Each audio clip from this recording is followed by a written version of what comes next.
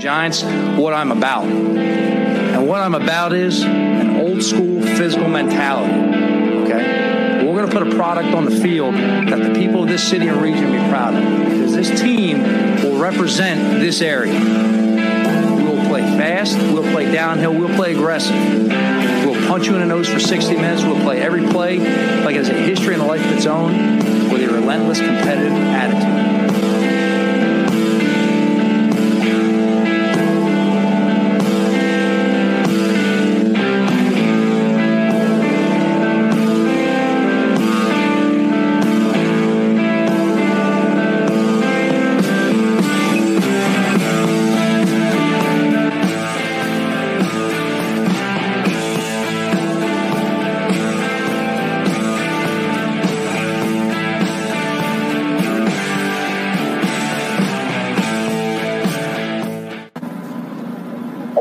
Good evening. Welcome to Big Blue Avenue. I'm your host, Tom Scudetta, joined alongside my co-hosts, Hank and Victor.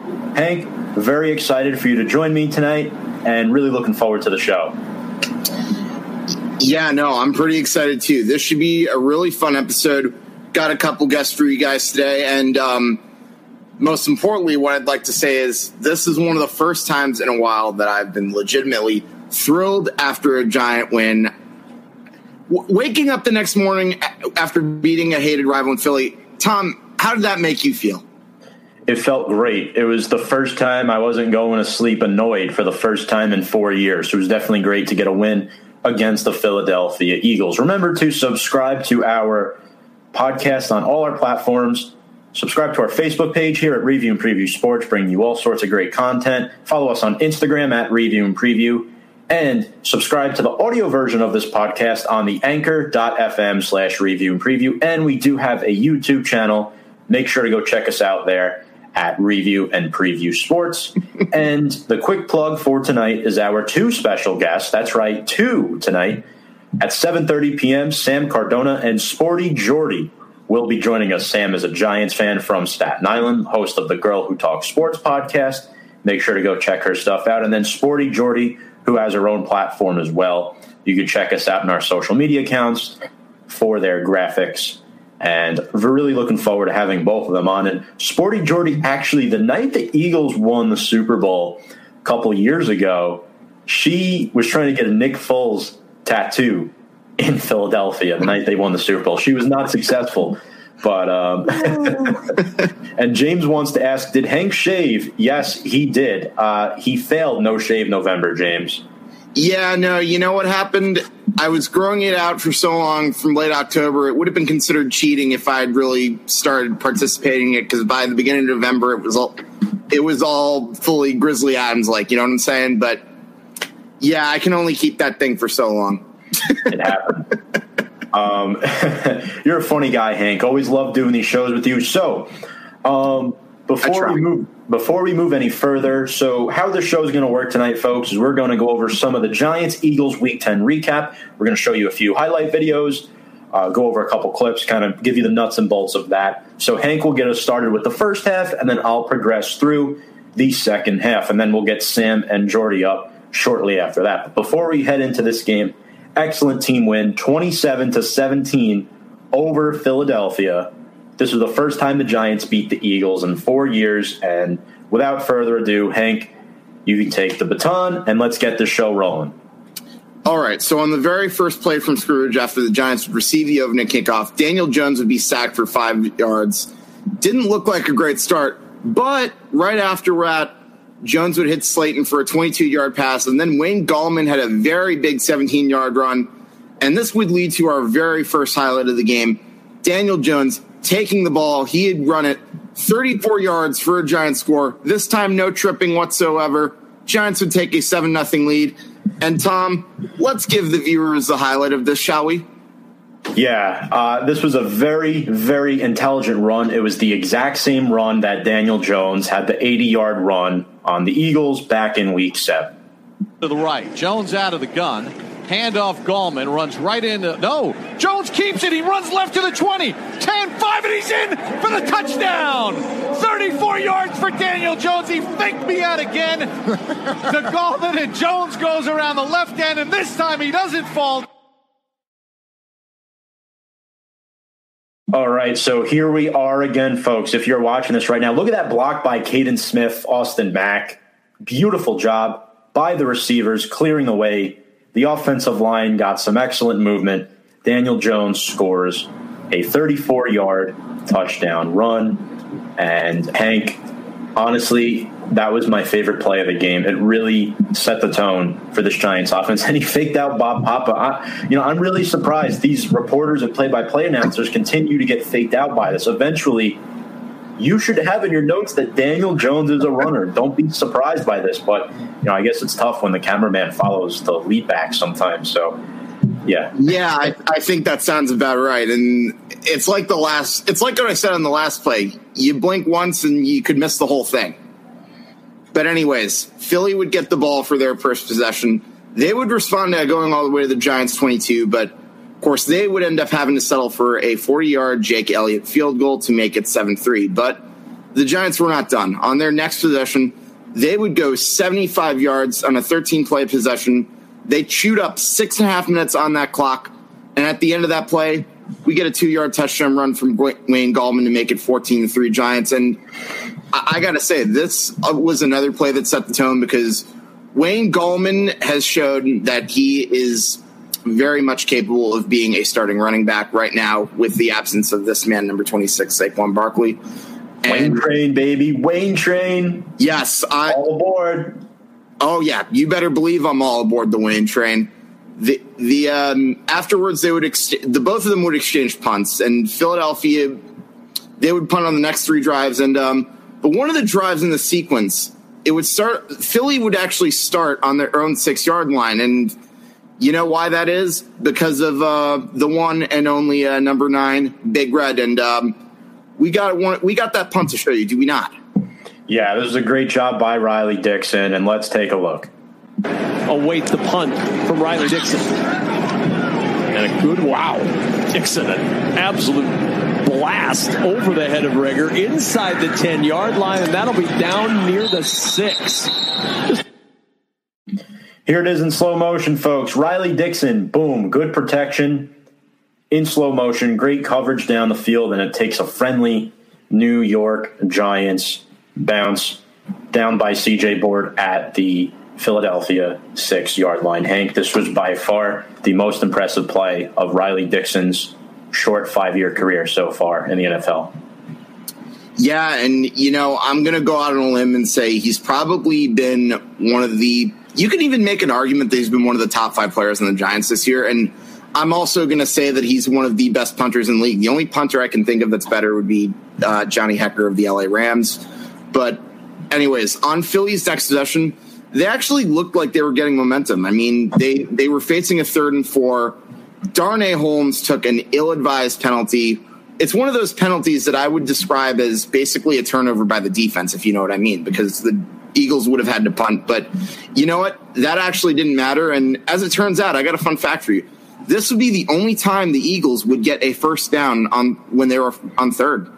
And the Giants defense stepped it up big time. They ended up forcing the Eagles to not get a first down in the next 3 plays, and it made a huge stop on Miles Sanders, which was sandwiched in between 2 Winston completions. So Giants would get the ball back, and on their ensuing possession, the Giants would also go to midfield, but unfortunately they stalled there, so they had to punt as well. But fortunately, no big deal. The Giants defense was on their game. They responded with a huge 3-and-out, and even though they would get the ball back in good field position right at the end of the half, and they would go 3-and-out again. But you know what, Tom?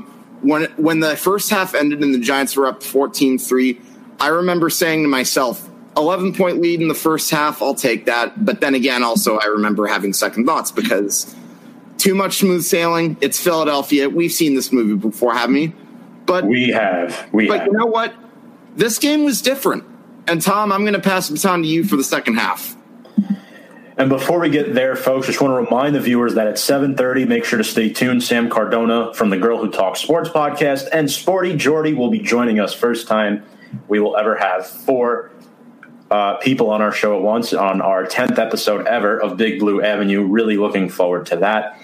So, yeah, heading into halftime, I was a little disappointed. We couldn't get points on that last drive of the first half. But, hey, the Giants did a really good job overall. getting a 14-3 lead. Similar start to the Week 7 tilt. So in the second half, Philadelphia, they'd start out with the football, right?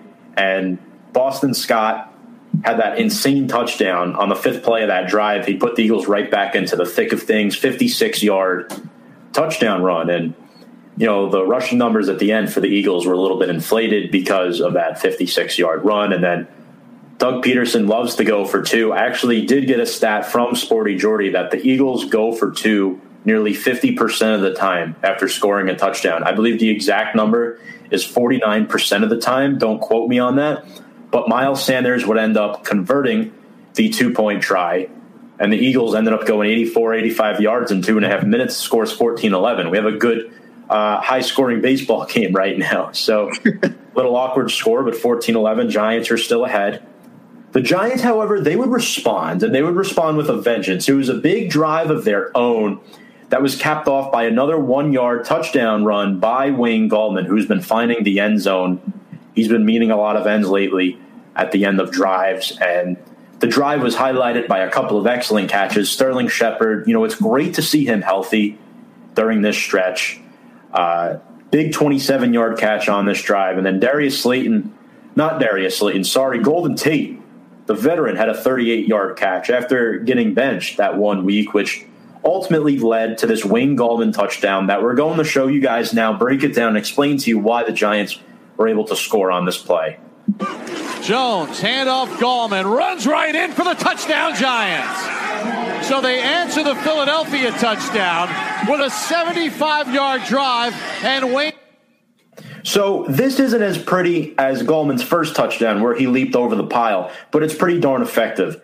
Look at all these double teams. You see Caden Smith and Levine Toilolo take out their man. Cam Fleming and Kevin Zeitler, another double team. Gates, Lemieux, another double team. You have Elijah Penny following Zeitler and Fleming, who are pushing, and that's Fletcher Cox. That's a big guy.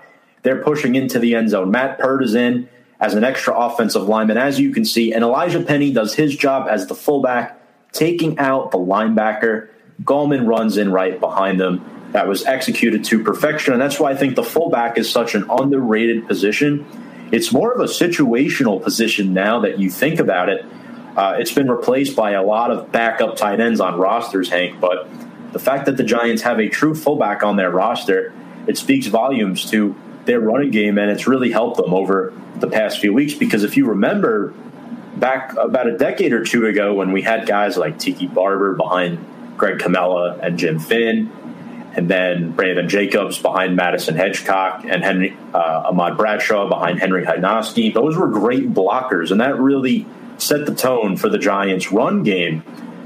Hank, what were your thoughts on this touchdown by Wayne Train?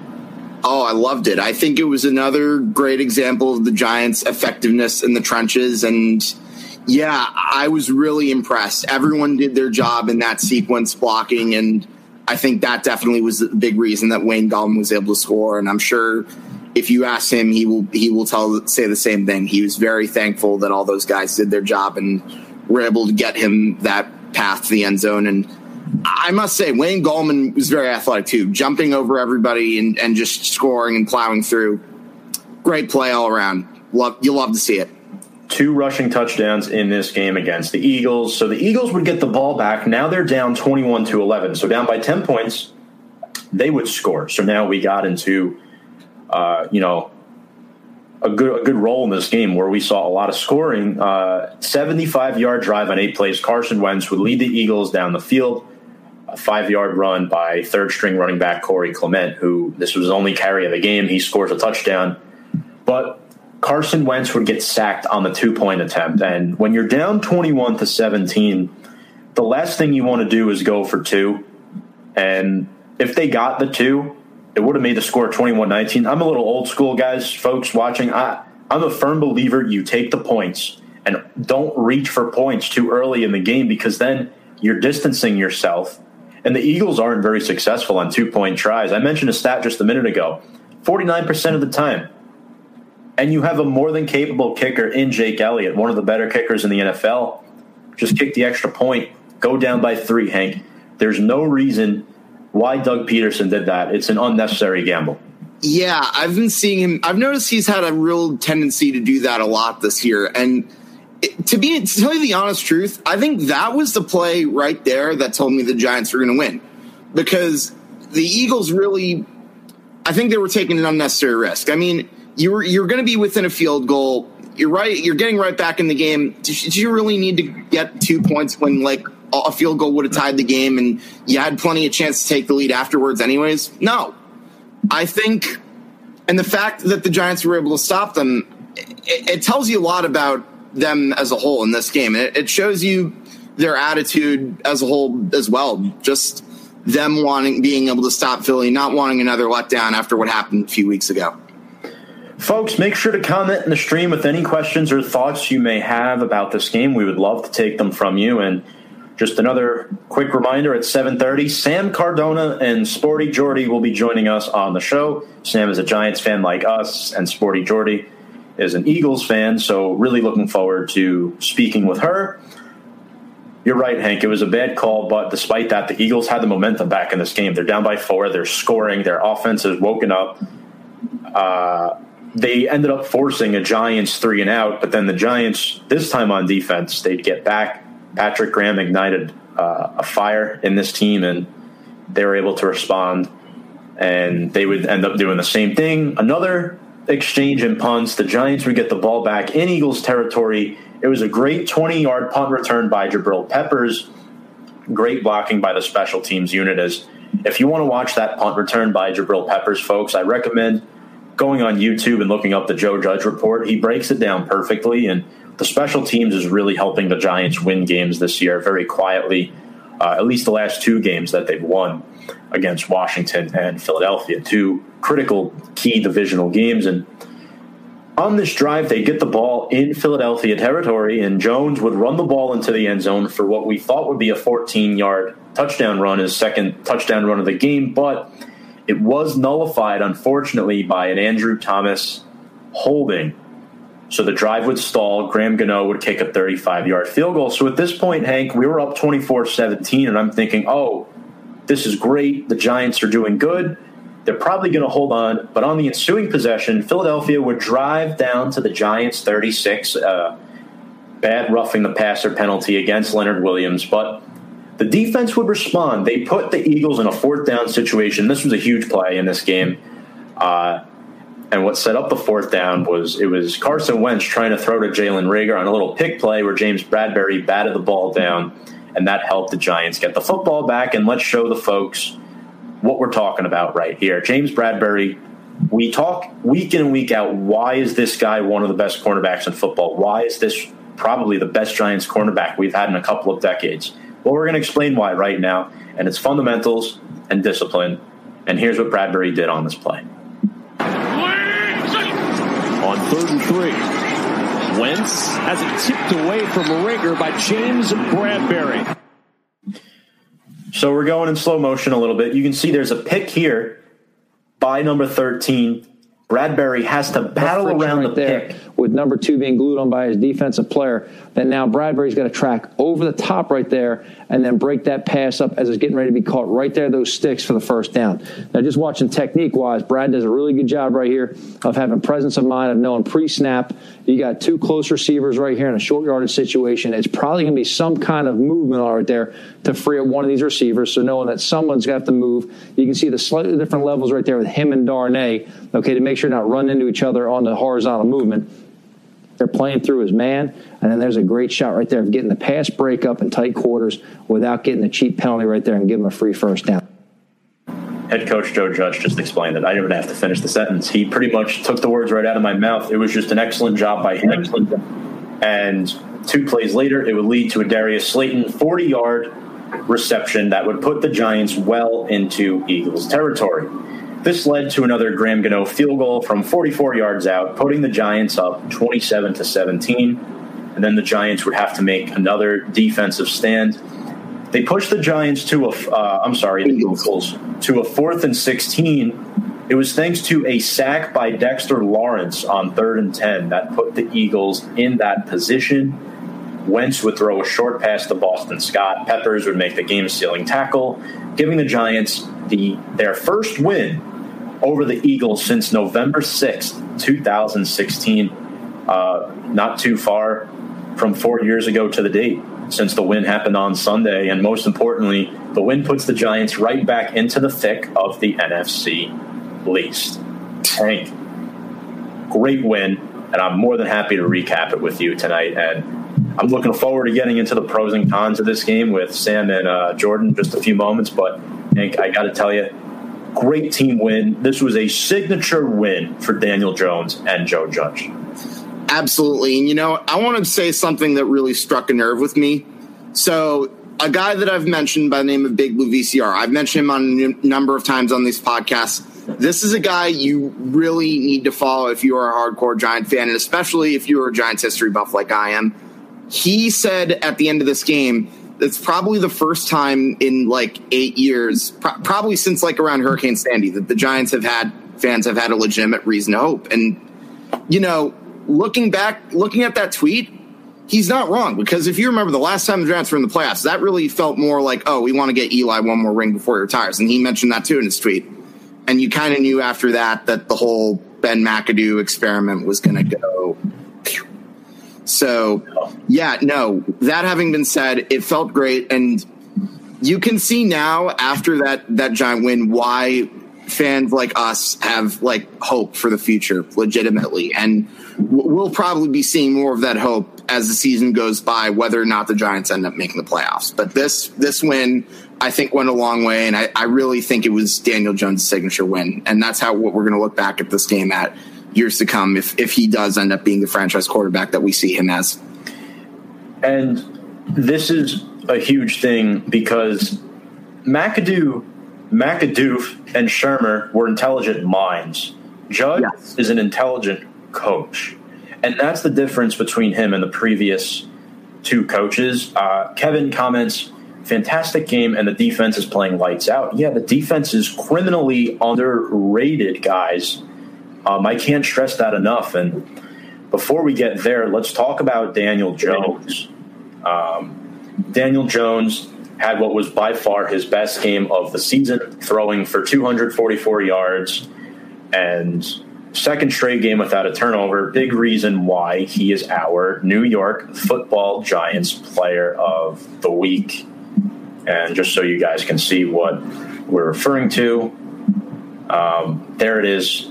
Hank, from a clean pocket, Daniel Jones is a top 3 to 5 quarterback in the league when the offensive line actually gives him time. You look at these numbers, and it's very astonishing to look at it. Daniel Jones was a perfect 18 of 18 in a clean pocket. That's mind-boggling. Yeah, it's amazing. And, I think we saw a lot of his talent, and we saw a lot of what he can do in a pressure situation. And I think this was I wouldn't say this was the first, but this was an early example of the clutch gene that we might be seeing out of him that hopefully we'll see more of in years to come. I agree with you 100%. You look at that passing grade, tops the league, 9 carries for 64 yards. This was the longest touchdown rush, the 34-yard touchdown that was, by a New York Giants quarterback since 1991. And Hank, would you like to reveal who that quarterback was? That would be Jeff Hostetler of the Super Bowl 25 champions. A backup quarterback, folks, in Jeff Hostetler. The backup quarterback that eventually turned into a starter, similar to what Nick Foles was for the Philadelphia Eagles. That's what Jeff Hostetler was to us back in the early 90s. And on that touchdown run by Jones, Eagles defensive coordinator Jim Schwartz made a comment saying that this was the exact same play as the 80-yard run where Jones had the historic trip over himself or over the field. I still can't wrap my head around that play 4 weeks later, unfortunately, but it is what it is. And the ball was spread out really nicely to guys like Golden Tate, Darius Slayton, Sterling Shepard, and the 100.9 passer rating is ecstatic. I'm really happy to see that. A season high and 75% completion percentage is a career high and his 84.2 Pro Football Focus grade. And you put the icing on the cake. It's his first victory against Philadelphia. Both games really close. this year. This game, not so much, but Philadelphia made it close late. Remember, the score was 21-17. It wasn't like the Giants could just rely on that momentum they built in the first half, Hank. They had to really step into that third gear and push their limits as a football team. I still think the Eagles are the more talented team, but right now I think the Giants are the better coach team, and that's the reason why that they won this game. You look at the PFF grades for Daniel Jones, 12th in offense and 13th in passing, and people are talking about this guy like he's a bottom 5 quarterback in football, but when you put the right pieces around him, look what he could do. And you know what that goes to show you, Tom? The numbers don't always necessarily tell you the whole story. You look at Daniel Jones, the way he throws and how he can run. I think that over time will be the true telltale sign of what he can do for this franchise in the years to come. 100%. And before we bring Sam and Jordan up, just want to show Daniel Jones' highlights from this game. A couple of great throws that really made a difference. So I took the sound off because I kind of wanted to break it down. There's the one to Dion Lewis. And again, clean pocket. The wide receivers are getting the 50-50 balls, folks. Just look at it. Sterling Shepard right there. Short guy, too, going up, making a play. I believe this is the Tate one. Another jump ball. Small guy, barely 6 feet tall. And then here's the Darius Slayton one. An absolute bomb. Slayton has to make a behind-the-back catch. None of those throws are easy for him to make. And I just think it was a great overall performance. And as you mentioned just a few moments ago, if Jones goes on to be the long-term franchise quarterback and have a successful career, we could look back at this game and say, hey, this was the game. This was never forget this game. Sterling Shepard, 6 catches, 47 yards. Wayne Gallman has now scored a touchdown in 4 straight. In fact, that's the longest streak by a Giant since Saquon Barkley in 2018. And you brought up another fun fact, Hank, that I was kind of astonished by as well. Yeah, this was also the longest rushing touchdown streak since Andre Brown in 2012. You guys might remember him. He was a pretty underrated Giant for about a year or so. And in addition, is 5 touchdowns from weeks 7 to 10. He is tied with Dalvin Cook for most in the NFL in that span. Unreal. And by the way, let me give you another fun fact, if I may. Here we go. With 151 yards, this is the 5th straight game in which the Giants have reached a century mark in rushing yards. Last time they did that, you have to go back to 2015. And this goes to show you, they have been. Their game in the trenches has been very effective. It has. The Giants were getting bullied in previous years. Now, oddly enough, they're the bullies on that offensive line. They're the ones that are making plays for this team, as you can see the leap right there. But Gallman is such a great player. And James Montefusco says, yes, that was a jump. I couldn't agree with you more. The Dalvin Cook fact you brought up was insane. But without further ado, let's introduce our guests for the night. We're going to bring up Sam Cardona and Sporty Jordy. Ladies, welcome to the show. Thank you very much for joining us. Hi, how are you guys? Hey, thank you so much for having me. No problem. Long time no see, Sam. It's only been about 4 weeks. And Hank was bringing this up to me before. You are the first official 2-time guest on this show. So congratulations. And this is what we would call a historic moment on Big Blue Avenue. Hell yeah. I don't mean to sound like Bob Barker from Price is Right, but sure. So I know the two of you did a podcast, I believe it was on Monday, correct? Where you guys recapped the game and you guys actually brought up a couple of facts that I didn't know. And Sporty Jordy, I can call you Jordan, right? Yes, that's totally fine. So Jordan, where can the listeners find you and your content? Yeah, so I post on YouTube every Wednesday evening. You can find me at Sporty Jordy, spelled exactly as I have it here. And then I also have my own Instagram page at the Sporty Jordy. Very nice. And then Sam, of course, the host of the Girl Who Talks Sports podcast. You can follow her as well on I believe, Sam, you just made an Instagram account this week. I did. I made it yesterday or 2 days ago. We're so official. I know. So you can follow me on Instagram, on Twitter, both of those at TGWTS Podcast. And then I'm available on all podcast networks and YouTube. Very, very nice. And I know we want to talk about this game because this was a crazy, crazy game. And Jordan, I know you're unfortunately the only Eagles fan here in this group, but I've got to tell you, though, I still think the Eagles are the more talented football team. Like, I'm going to be straight up. I know probably most Giant fans won't tell you that, but I will, because I think the Giants are better coached. I mean, I think you saw it on Sunday.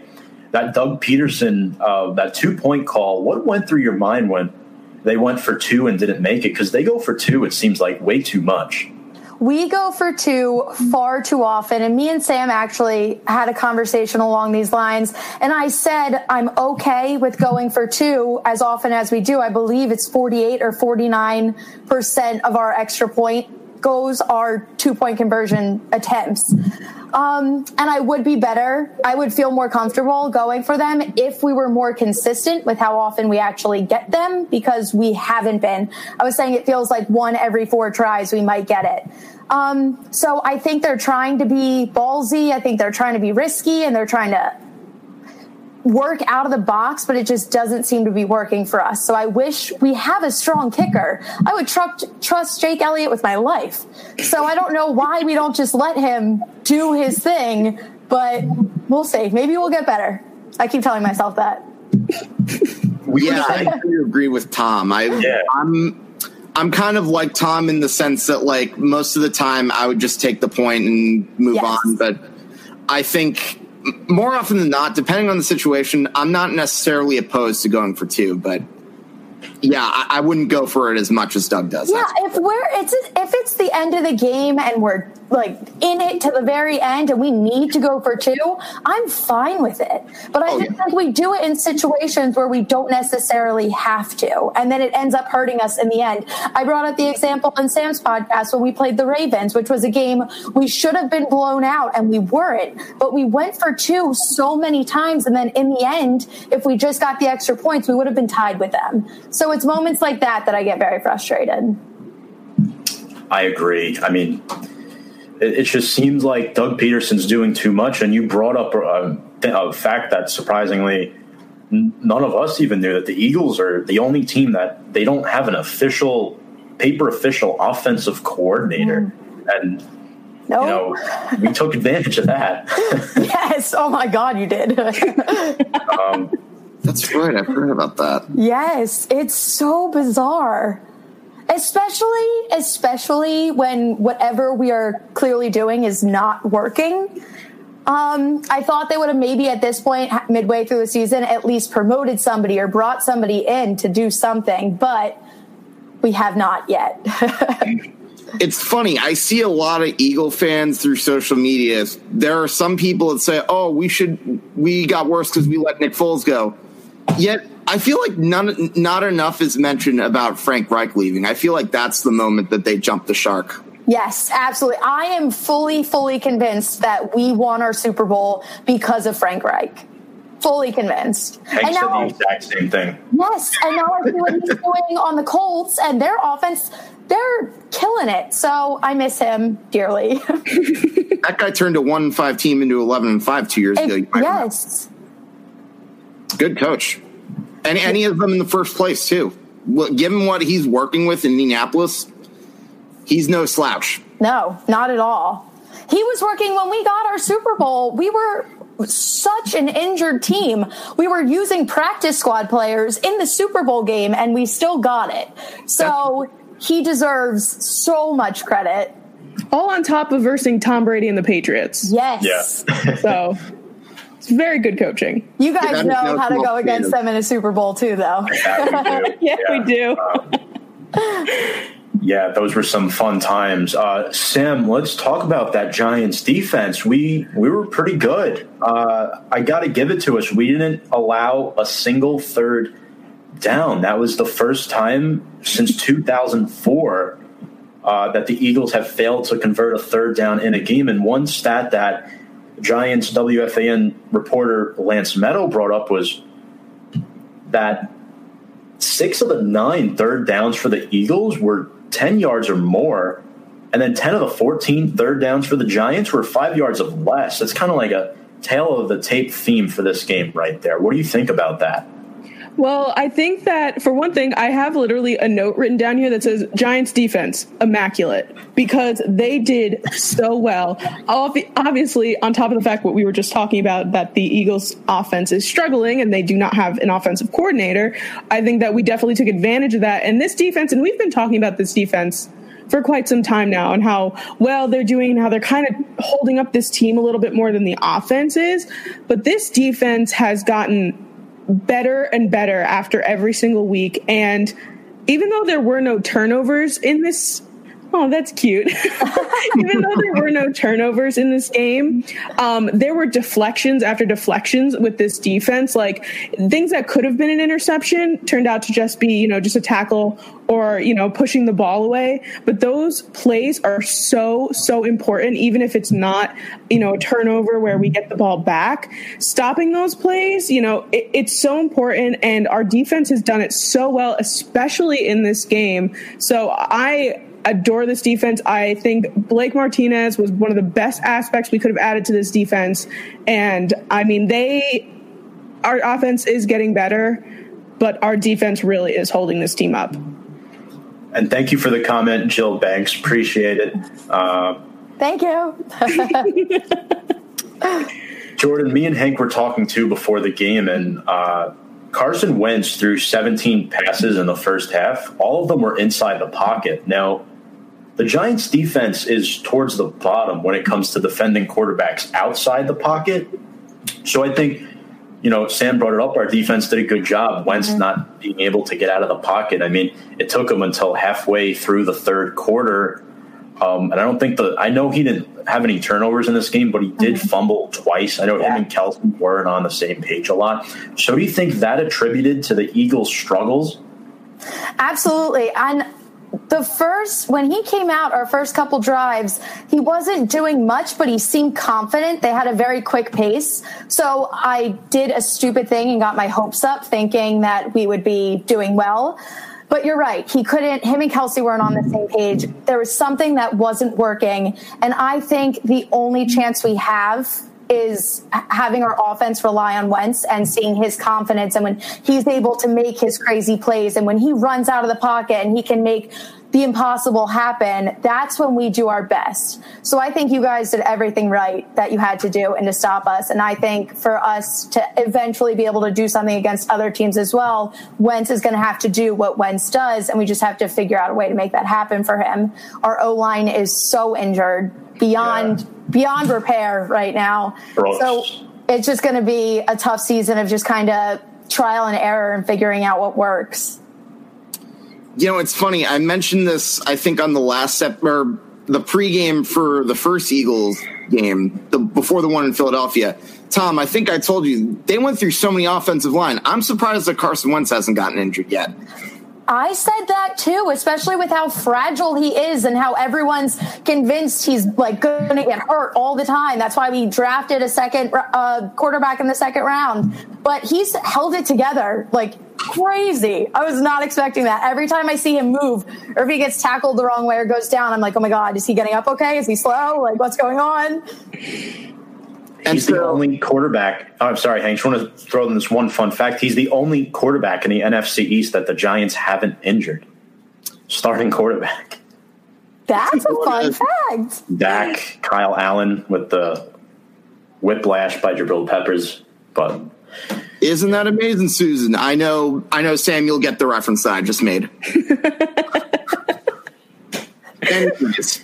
I think this is a perfect segue to my first question that I have for Jordan. With all that having been said about Carson Wentz, in your eyes, do you still see him as the guy moving forward for the Eagles? I think I am very alone on this train, but I actually still do believe that he is our guy. I trust him, and right now he's not doing like he's not executing as well as I would like him to, but granted, he is fairly alone out there. I do think once we have a healthy team, once we get an offensive coordinator, which we absolutely need to, he will be our guy, and especially proving that he can stay healthy this season with everything going on. I think that was super important. But no, when there was rumors of COVID cases, you should see Eagles reporters, the first comments from Eagles fans are, please let it be Wentz so we can bench him. He doesn't have to play this. Like Philly is turning on Wentz. I have not. I still trust him. I get frustrated with him sometimes, but it seems like he's learning every week what he's doing wrong. And I do feel bad that he's alone out there. So yes, I still believe in him. I still think he is our guy. Yeah, I tend to agree with your point of view. I do not think the struggles that the Eagles have are his fault. Now, as far as guys who I do think are at fault, let's talk about your two elephants in the room, Doug Peterson and GM Howie Roseman. Yes. Between the two of those guys, who do you think deserves most of the blame for their underachievements? Honestly, wow, that's a loaded question. I honestly think Howie Roseman right now, because I think he should have been the one to step up and say, no, we need an offensive coordinator. First of all, like, this is my team. I think he should have been, he's our number one, he's our guy. Like, he should have said, like, we need to do this. And also drafting, I have never been so heartbroken. Sam knows. I was calling Sam crying throughout the draft. It was just painful. And we had a weird first round draft pick in Rieger. Not that he's bad, but we could have had Jefferson when we need wide receivers desperately. And he's clearly proving to be unbelievable.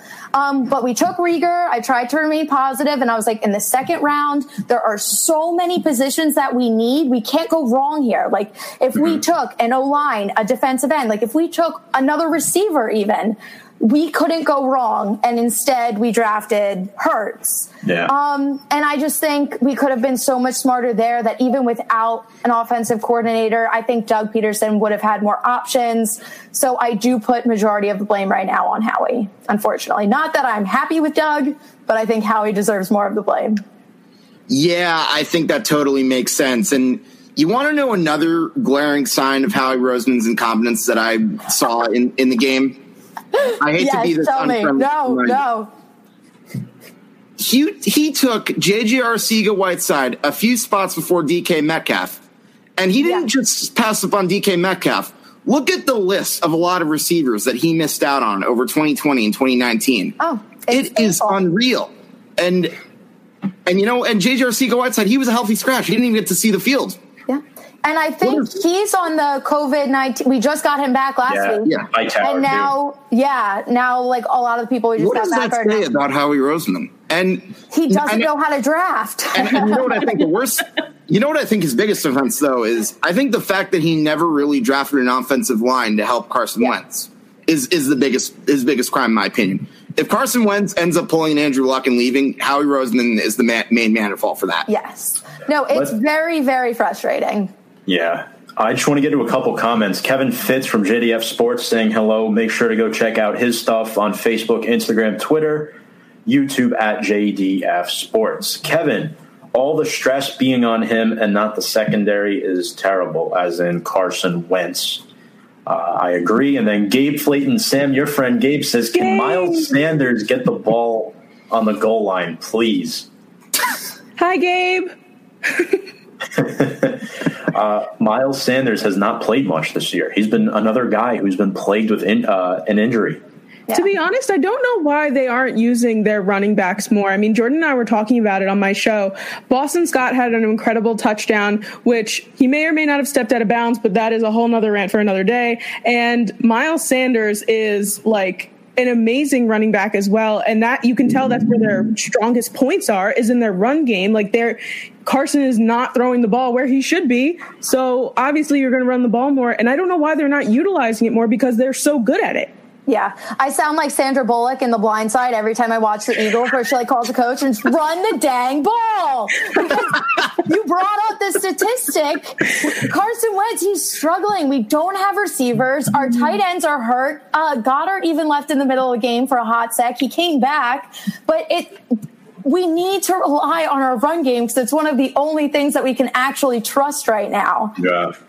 Well, against the Giants, you could also trust this fact right here. We can't cover tight ends for our life. And, you look at the numbers in this game, they're kind of fluff because what we don't realize, if we can combine the numbers, the Giants suck at covering tight ends. Richard Rodgers was the leading receiver for Philadelphia in both games this year. This is when Ertz is healthy, your third-string tight end had 4 catches for 60 yards. And then Dallas Goedert had 4 for 33. So we put those together. That's 8 catches for 93 yards surrendered by the Giants, 2 tight ends. Sam, Hank, I don't know what it is, but it seems like against every team that we play, start their tight end in fantasy. We can't match with them. Yeah, I must say, when I was like watching the highlights of this game and they were like, completion to Richard Rodgers, I was like, who is this guy? Why is he like, did he come out of nowhere? Is he because apparently this is like the year of like tight ends coming out of nowhere. Like in Green Bay, it was like Robert Tonyan. I was like, who's Robert Tonyan? And now all of a sudden he's like this star tight end. Same thing with Richard Rodgers. I was like, who in the world is Richard Rodgers and why is he so good? And obviously Zach Ertz being injured is like a huge blow to the Eagles. But that like, the fact that the Giants are that bad that they're making a third string tight end who is still good, but he looked like an amazing starter. And I was like, I don't even know this guy. The fact that he looks this good against our defense, which can just do amazing things every other place. But for some reason, I don't know what it is, but they are like allergic to tight ends. They just like don't even want to go near them. Like, I get it. It's allergy season. We get it. We know COVID. He's 6 feet. I understand. Yeah. Well, like, come on. Apply to our we got to do it. We got to cover the tight end. Distancing. Yeah, that's working with tight ends. But what we are good at covering is wide receivers. And Jordan, we're going to introduce you to one of our lovely graphics here that we made tonight. It's called James Bradberry. So remember how Darrelle Revis a lot of fans referred to him as Revis Island. So we refer to James Bradberry as Bradberry Bunker, and this is what he's done against each team's top receiver this year when they've played. I used the most recent Washington and Philadelphia matchups, but Fulgham got nothing. You look at these top-level receivers outside of Mike Evans, every single one was pretty much locked down. Yeah, and Fulgham we rely on the most right now, it seems. And when Wentz threw at Bradberry on Sunday, his passer rating was 39.6. That is the equivalent to an incomplete pass thrown by a punter on a botched punt. I'm sorry, I had to throw that in there. No, it's funny. No. It's true, though. You're right. Yeah, no, it's fair. We deserve it. I'll be honest with you, Jordan. I do think Carson Wentz is probably the best thing about the NFC East right now. I mean, I know that's not saying much, but I'm still confident that Philadelphia wins but we'll get to that a little bit later on. Okay. Bradberry only allowed 2 catches and pretty good in pass coverage and defense. So you look at these guys, Juju Smith, Schuster, Allen Robinson, Robert Woods, Amari Cooper, Scary Terry. Scary Terry didn't show up for Halloween this year. So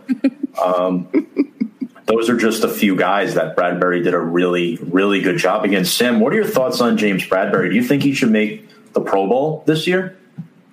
Yeah, I went on to the thing to vote, and I ended up voting for him because I was just like, why not? I mean, even though the Pro Bowl is going to be virtual this year, they're going to do it on Madden, which is like crazy. What?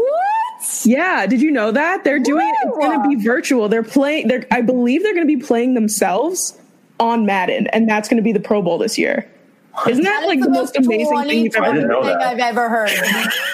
And I was like, you know what? Cancel the Pro Bowl. Do Madden all the time. Why not? Yeah. Anything will be better there. But it's the title of the Pro Bowl that's important, I think. But I definitely think that the honor of just being in it. Yeah, it's like to say that you're like a 7-time Pro Bowler is like, it just shows that you're good and that you're making like an all-star team. Yeah. But James Bradberry is amazing, and I 100% think that he should make it to the Pro Bowl. Now, Hank, yeah, sorry, I was going to get to you. Who else on defense has stuck out for the Giants? Another guy I'm glad you brought this up. Another guy I wanted to talk about was Jabril Peppers. He actually led the Giants in that game with 7 tackles, 6 of them solo, and not to mention he had a half sack and 2.5 tackles for a loss. And if you look at how he's performed in the last few games, I would say he's probably been one of the more under-the-radar players on defense, but he has been very effective. And I'll tell you what, he's making that Odell Beckham trade look better and better, for sure.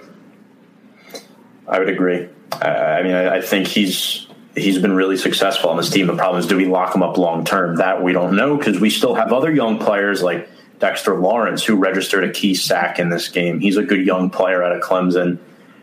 Leonard Williams, too, 7th best defensive lineman against the run in the NFL. I love Leonard Williams. He's on a franchise tag. The problem is, and Sam and Hank, you guys know this as Giants fans, we don't keep a lot of our defensive tackles long term. Past their rookie contract, they don't stick. And Jordan, I'm sure you know this too. Teams don't invest in defensive tackles long term. Why? Because it's not that they're not important. I just think they're not like outside of Aaron Donald, they're not really a star-studded position in the NFL. No. Yeah. And I think it's sad, but true. The Giants need someone like that. I mean, I know that we picked up Blake Martinez. He's probably one of the biggest names on our defense, but we need, I think I've mentioned this before last time I was on your show, but we need like a star defender that's like on the team and like a leader for our defense, because like we don't have a Watt brother on our team. You know, we don't have these like amazing players to lead our defense. And while our defense is good, I think it could be 10 times better if we have someone that we can keep around and like pay. I mean, well, this isn't defensive, but David Bakhtiari from the Green Bay Packers just got paid $105.5 million, which is insane. I know that he's an offensive lineman, but he's still, a big guy that is like leading that offensive line. So I think that that's someone that we need for our defense, because whether we're going to, draft, but I mean, this year our first round draft pick was a left tackle, and I don't see Andrew Thomas doing much of anything right now. So we really need to invest in some star defensive players, because it'll just make us 10 times better. So I want to get to the negatives about this game in just a moment, where Philadelphia outshined the Giants. But before we get there, Hank, one of your keys to the game every week is that the Giants have to get off the field on 3rd down, and they did that 100% of the time on Sunday. It was the first time they've had that type of perfection since 2010 against Dallas. And, the Eagles were pretty... broke Tony Romo's collarbone, if I remember correctly. Yeah, Giants have a history for injuring quarterbacks. We don't really mean to do it. It just so happens. The special teams... Michael Boley got that sack, too. Michael Boley, our probably best linebacker prior to Blake Martinez. That's how sad we are at linebacker. That's why we can't cover tight ends. Again, Chase Blackburn, too, a career backup who made an interception in a Super Bowl. That's what he'll be known for. Graham Gano, yes, he did test positive for COVID-19. That's kind of sad, but I'm sure he should be ready. Thank goodness we have a bye this week. He now has hit 20 consecutive field goals in a row, second longest in Giants history. And then Riley Dixon, guys, who quite frankly has been one of our best offensive weapons this season. And we like to compare him to a bubblegum brand, not exaggerating, Big Red. He's been great. And you look at these stats, and 53.3 yards per punt. That's for gross and net. That's really tough to do. It was an identical season high for him. And former Giants kicker Lawrence Tynes brought this up on his Twitter. Out of Dixon's 4 punts, yes, all of them were down inside the 20-yard line, but they were down at the 5, 6, 11, and 17-yard lines, respectively. And that includes his career-long 71-yard punt. Sam, what sticks out to you the most about Riley Dixon? I mean, I think that it's really important to have a very good punter like this on your team. I mean, a lot of people don't think about the punter. So to have someone like Riley Dixon, who's putting, they're down at 5, 6, 11, 17, that is apart from the fact that the guy should be getting down the field and stopping the run, the fact that he's able to position the ball in a place where it can just land and that's where it will stay, I think is a very, very hard thing to do. It's not easy because a lot of times when you want to make it all the way over there, it ends up hitting into the end zone. Now we're on the 25-yard line. So to have someone like Riley Dixon, Big Red is a fantastic nickname, and I will be stealing that from you. Of course. It's not trademarked, so might as well. I love it. So I think it's really hard to do that. I think that he's very good at what he does. And Graham Gano as well. I mean, our punters and kickers on this team do really, really good stuff.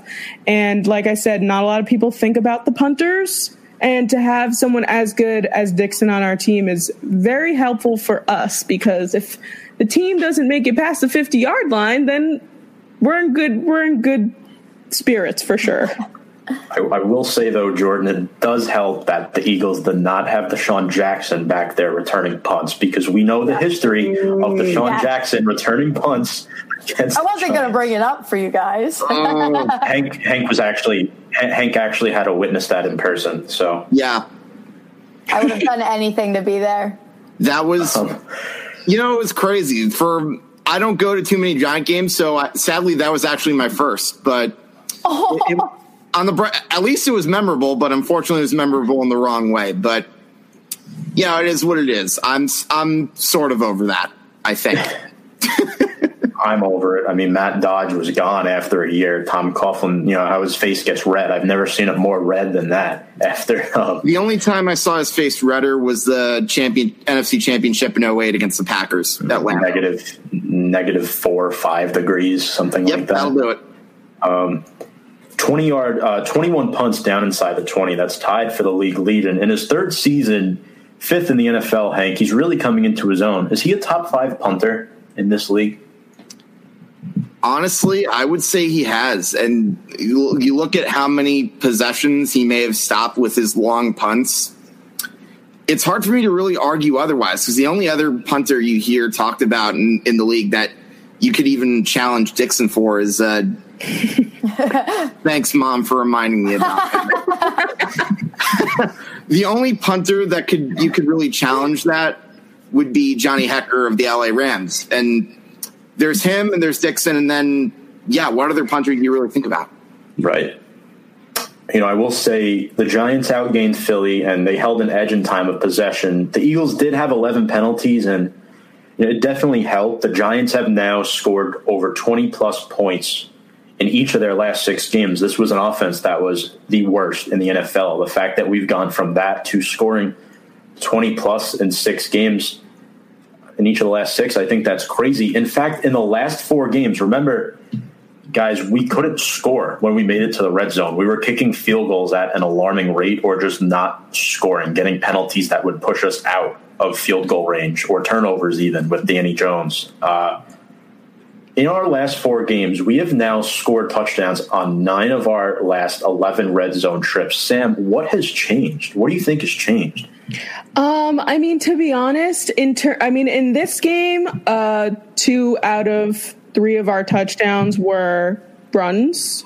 So I think that we're definitely utilizing our run game a little bit. Obviously, we don't have Saquon right now, but Wayne Gallman has really stepped up to the plate. That first touchdown that he did, he jumped over the entire pile of guys, and it was quite beautiful. So the fact that I think they're utilizing their run game in the red zone a little bit more is definitely helpful. I know Danny wants to throw the ball. It's like, he either wants to throw it or he wants to run. And he wants to run. He doesn't want to give it to anybody else. He just wants to take off because that's what he does now. But in terms of the red zone, and also I think that we're in a bit of a meshing period right now. Things are starting to work a little bit better. We're starting to get used, Daniel's in his second year. He's starting to get used to these guys. He's starting to kind of understand how they work. They know where they want to go. He knows where he wants to go. And Joe Judge, being a very good coach at this point, I think, is kind of able to bring these players together. And I think that it's more time is really helping us right now. And also the fact that we're kind of figuring ourselves out as well as our other team's defense every single week. So once we figure out ourselves, ta-da, we can actually score points. And that's what the point of the game is. So I think that that's definitely part of it, is that this team is finally, gelling together, and we're finally figuring out the other, each other. That way we know, oh, well, you know what? I know that, Wayne Gallman can take this ball and jump over a pile of people and get this touchdown, and they just go for it. So I think that that's definitely what's going on with this offense. Yeah. I would say it's really a combination of a lot of things. I think it's the players starting to gel, and I think it's also Judge watching film and paying attention to detail, which is something Tom and I have stressed about many a time over the course of these episodes. And yeah, when you put it all together, I think there's a lot that's really you can put into the Giants and their improvement in the red zone. And it's something that I'm really pleased to see. Me too. I also think, from an outside, not a Giants fan, but watching you guys play, Danny Dimes seems much more confident in himself. Like, he trusts himself more. A lot of tackles, a lot of sacks that have usually last season would have been fumbles or turnovers for him, he's held on to. Like, he's learning from his mistakes. And I think that's helping you guys a lot too.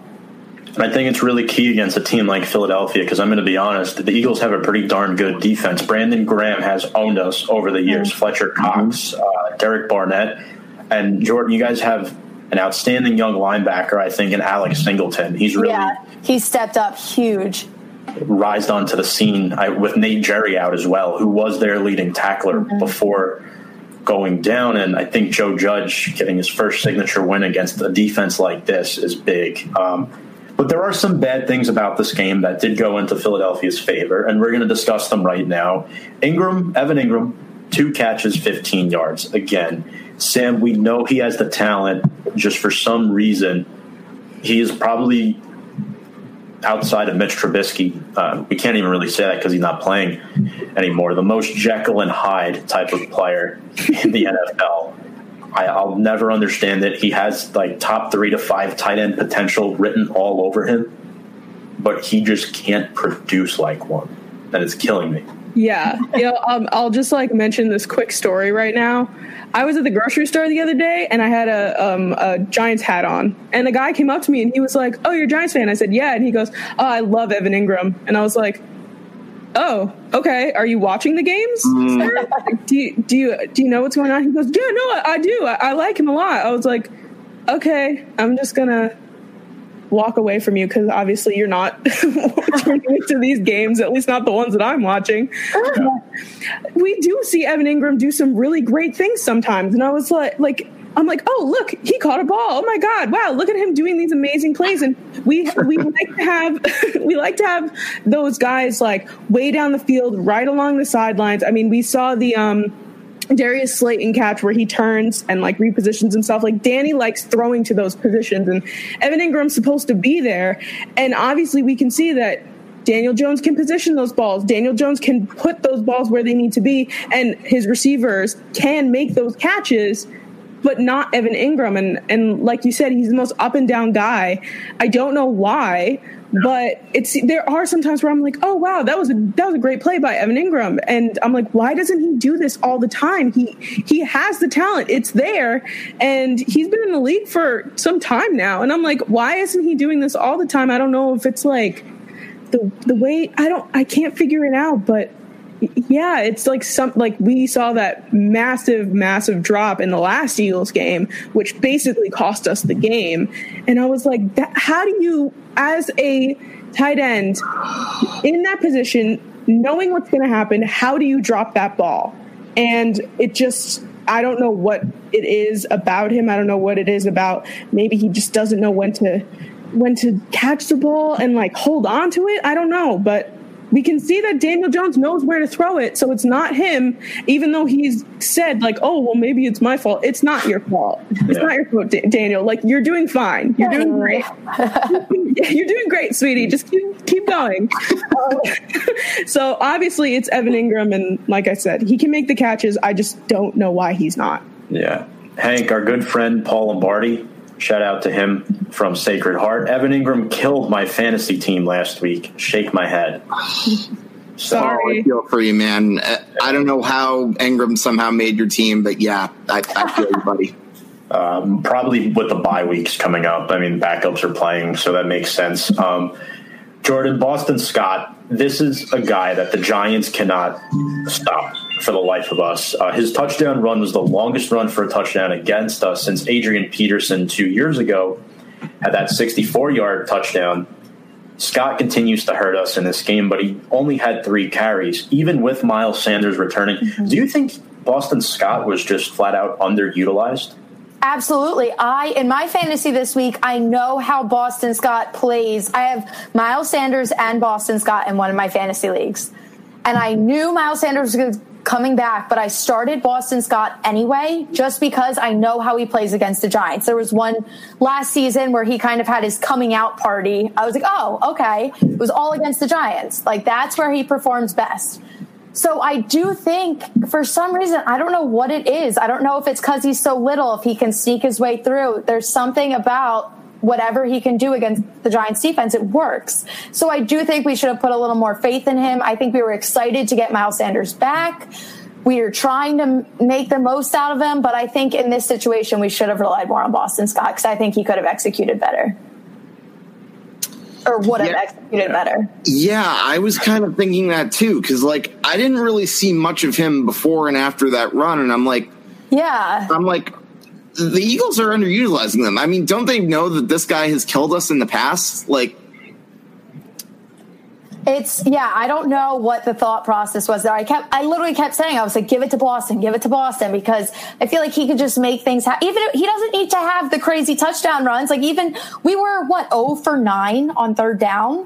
Even if he could have just gotten us something, I think he would have been able to help us out a lot more if they gave him more of a chance. He's tiny. Your average guy towers over him, Yes. It's crazy.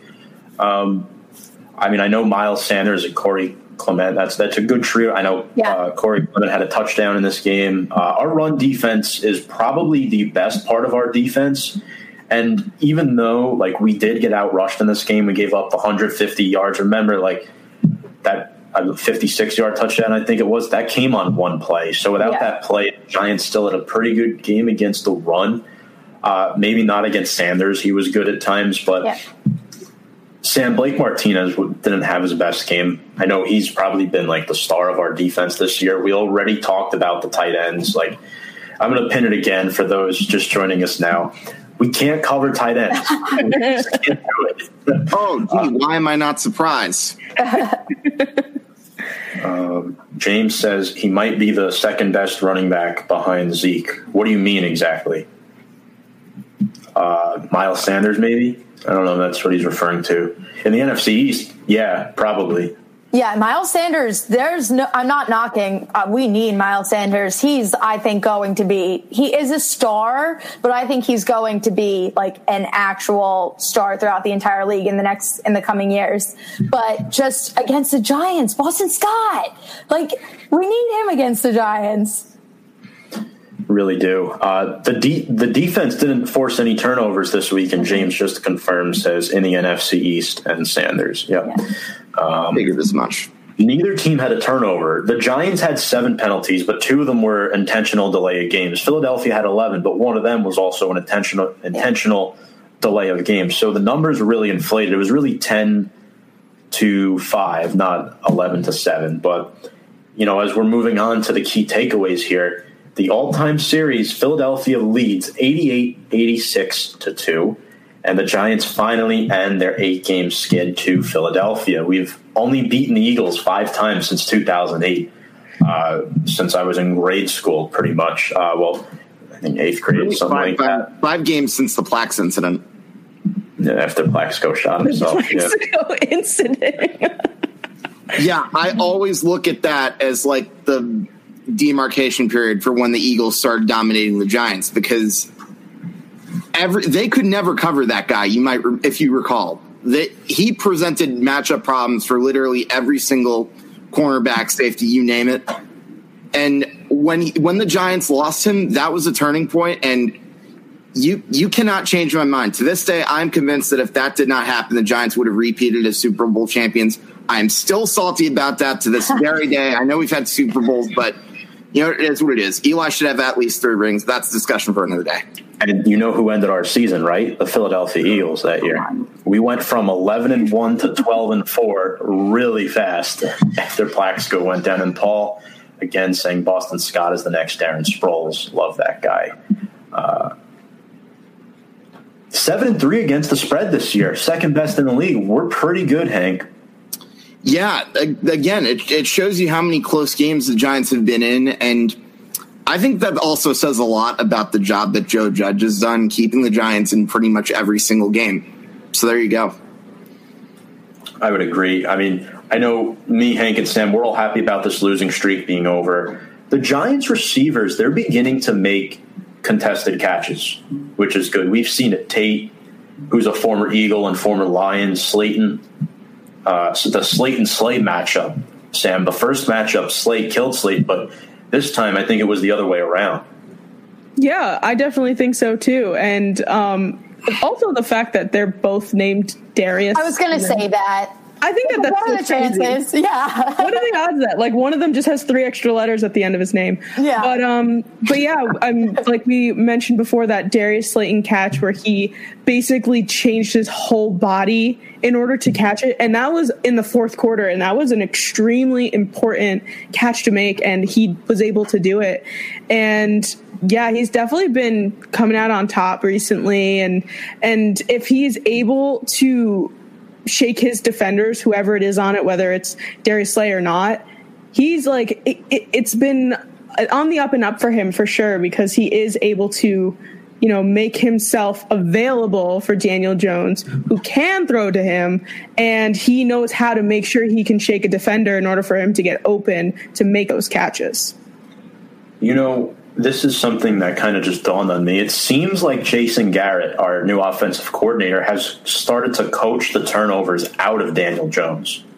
We saw it last year. The OC we had, Pat Shurmur was calling our plays. We really couldn't coach any. The turnovers came in an alarming rate. You saw one every game, and now to not see one. Who?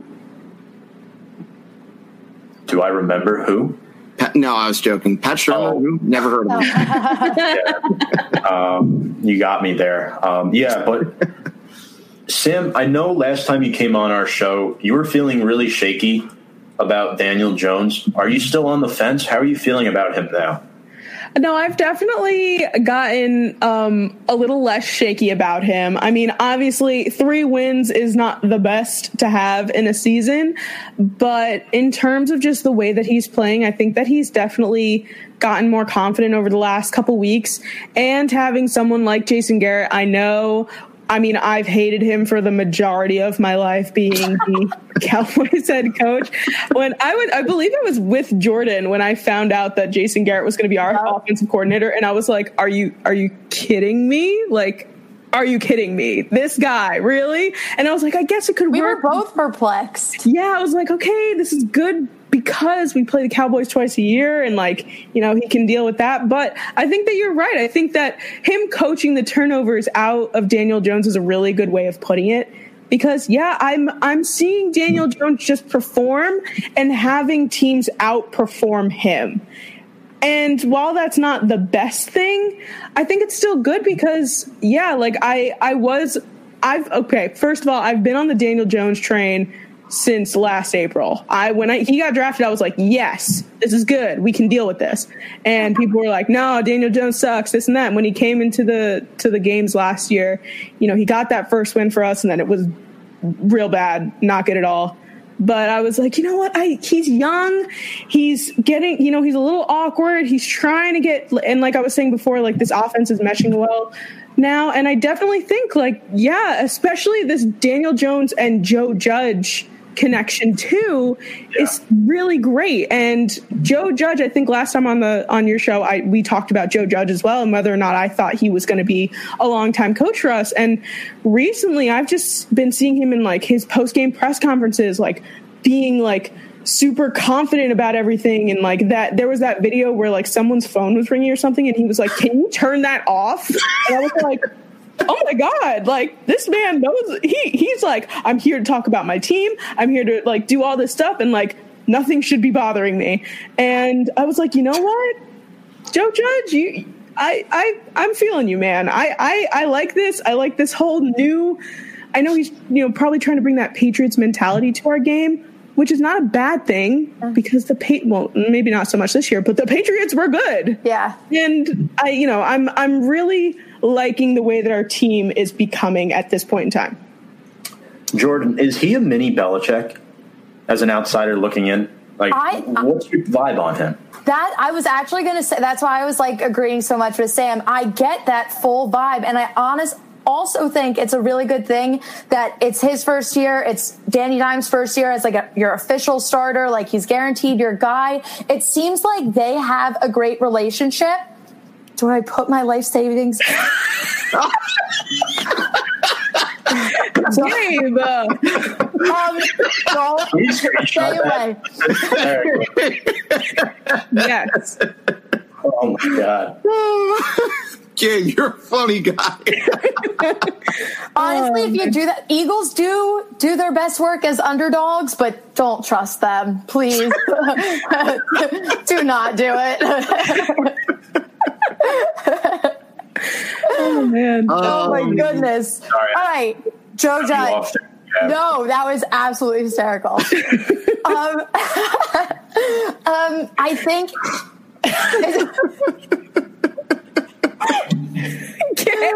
Oh my god. Oh my goodness. Oh my god.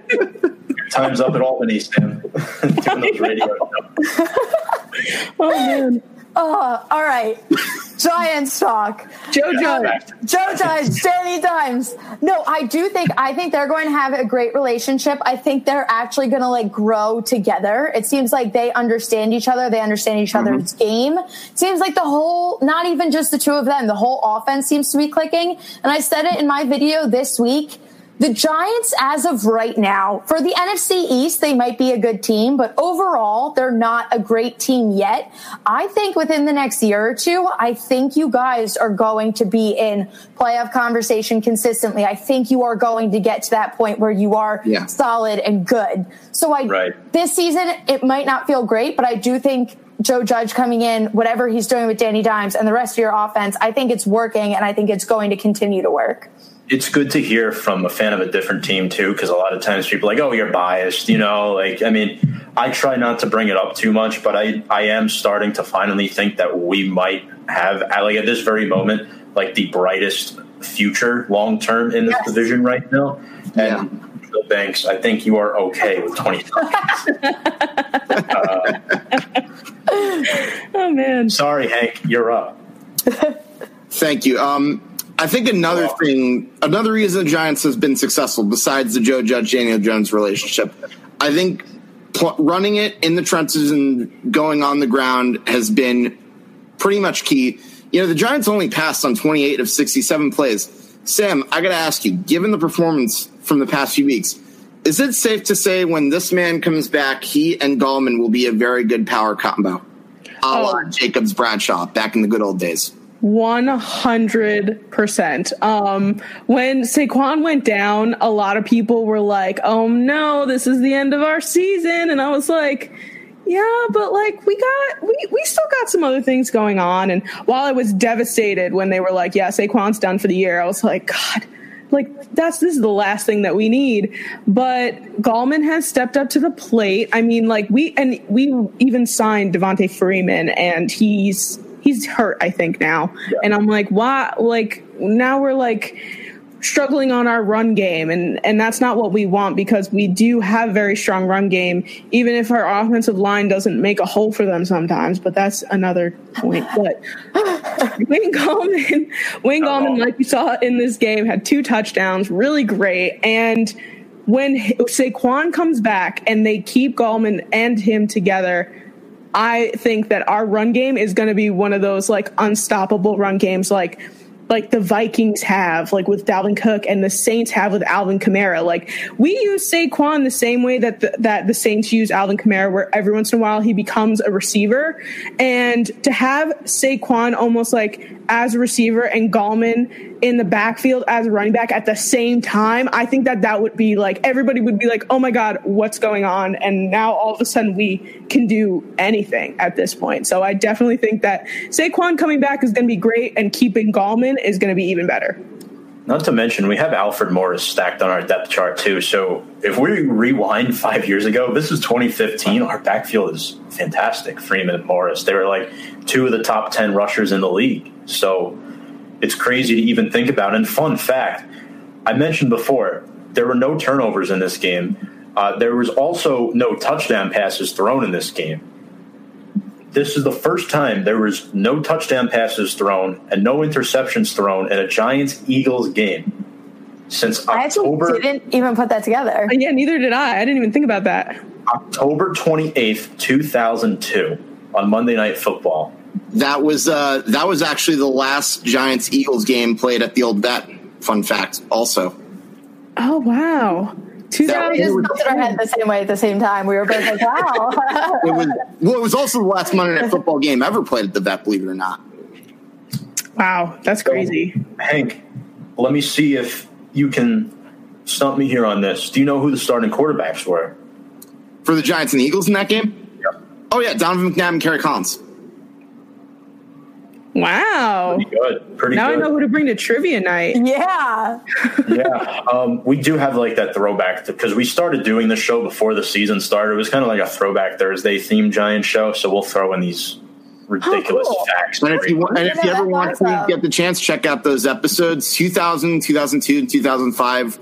Pretty underrated teams in Giant history. Like the 2000 team, the one that made it to the Super Bowl, that was a pretty good one. But when you consider what happened in 2007, 2011 with Eli Manning, that team kind of gets pushed back, like within the memory. But if you really look at those teams from the Jim Fossil era and even Eli Manning's rookie year, they were pretty solid, like going back and looking at them. Agreed. I think another key takeaway from this game, this division is now officially wide open. I still think last week I had Philadelphia 80 and like Giants 20. Now it shifted for me. Philadelphia 70, Giants 30. Especially since you guys keep getting divisional wins. I think 3-2. Yeah. I think that in the end, if we keep losing these divisional games, I think it's because we already lost to Washington week 1. I think that gives you guys a big advantage. Yeah, Jordan and I were talking about that in my podcast episode. The fact that I was like, I don't even care what our record ends up being at this point. We are like just killing the divisional games. And if we end up coming out on top of this division, because it is possible that we can get into the playoffs with 6 or 7 wins. Yes. And if the rest of the divisional games, or 5. Yeah. If the rest which is so sad. Yeah. And I mean, we only have the Cowboys, which is our last week, right? I believe that's our last divisional game. If we win that, and one other game in between, I mean, we play the Bengals after our bye week. Mm-hmm. I personally adore Joe Burrow, but I have to root for the Giants in that. And if we can come out on top in that game, come out on top in the Cowboys game, which is completely possible because the Cowboys in and of itself is just, falling down a very dark hole. I think that it's very possible that the Giants, not that we're going to get far, but end up in the playoffs.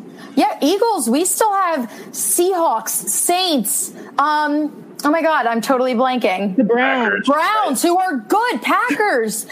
First and first last year, yeah. We're in dangerous territory here. Yeah, definitely. Paul actually has one of our watchers has a question for you. Does he start Fulgham in fantasy this week? I think so, especially because we got Arcega-Whiteside and Hightower back, but now they are on the COVID reserve list. I don't know if they're going to play, and if they play, I don't think they're going to be practicing this week. Fulgham, other than this week, Fulgham has been our guy consistently, so I think you can trust him. 100%. I couldn't agree with you more. Now, the discussion is before we kind of make our predictions for the NFC East, the Giants are definitely not the most talented team in the division. But are they the best coached? I think this question isn't necessarily an easy one. I think we might have a little disagreement here. Well, me and Hank. Yeah, I mean, being a homer, I want to say yes, but there's really only one team that I think you can dispute that, and that's Ron Rivera of Washington. Yes, that's what I was going to say as well. Washington, so I don't miss. I know I always get bleeped. Sam always has to bleep me. Washington. You don't want to know what I've been calling them. Yeah, let's not go there. No. But no, I think what he's doing, because that team was scraps, like bits and pieces that could not work. And what he is doing with them, granted, kind of like what I just said about the Giants, they're not a good team yet, but he is making it work with what they have. And even them almost beating the Lions last week, I was like, what is going on here? Yeah. For sure. I totally agree. That was like when you said that, I was like, okay, now I got to go through the coaches in my mind. And the first one that came to my mind was Mike McCarthy. And I was like, no. No. And then thanks. Yeah. And then I was like, okay, but Ron Rivera's in Washington. And Jordan and I are big Ron Rivera fans. Yes. When we were working together, we were just like, every single time we were just like, yep, there's Ron Rivera. We love Ron Rivera. So when he's our dad. He's our football dad. Yeah. One of them. When he ended up in Washington, like we both were like, are you kidding? Like now we have to like semi kind of feel some sort of rivalry towards him. Yeah, it's tough. And the fact that he just went through all these cancer treatments as well. My God. With all of these factors going against Washington and Alex Smith coming back from this devastating leg injury, which he shouldn't even be playing football. I don't even know how he's out there doing that. His poor wife watching every game, like with her eyes closed. I feel terrible. I can't even imagine. But yeah, I think that it would definitely be figuring that Joe Judge and Ron Rivera are both in their first years of coaching these teams. I would say, okay, yeah, like it's a little bit of a discussion and a bit of a debate. But if Ron Rivera had been at this team for like a year or past a year, 2 years, I would say Ron Rivera off the bat because he is 100%. A fantastic coach. I think long term it could be Judge potentially, but right now it's easily Ron Rivera. I don't think there's much of an argument. Hank kind of convinced me a little bit. I think it might be him, to be honest, but you can't take away what Joe Judge has done. He has been unreal. And, I'm going to bring back a comment that Joe Judge said before the season. He compared it to his family coming to America. They came with little, they made do with what they had, and they did well. Yeah, 100%. And it looks like he's going to do well with the Giants, too. Patrick Graham is great, too. We got to give him a lot of credit for his defensive schemes. People laughed at us trying to implement that New England-Baltimore defensive scheme, but here we are. It's crazy to even think about right now. We kind of make the most of what we have on our roster, but one of the last things we're going to talk about here is our NFC East. I kind of made a graphic so we could visually see it and don't have to guess, but this is each team's record and their remaining schedule. So I'm looking at it right now and I see multiple things. I see that Washington probably has the easiest, in my opinion. Because the Giants don't have it easy. Philadelphia definitely doesn't have it easy. And Dallas is Dallas at this point. I think Dallas is out of the race. Even though the Giants have beat Washington twice, I don't think Washington is out of the race. I don't think they are either. I said before we played this game, I said I was most scared of Washington. Now I'm freaking terrified because now I'm scared of Washington and the Giants. But they're both, like you said, I think this is wide open. 100%. Sam, what do you make of this graphic? Based off these schedules, does anything stick out to you? Definitely. I definitely agree that Washington has it easier here. Apart from, I think, Pittsburgh is like weird because even though they're undefeated, I still think that they're almost like a stick of dynamite and they could like lose at any second.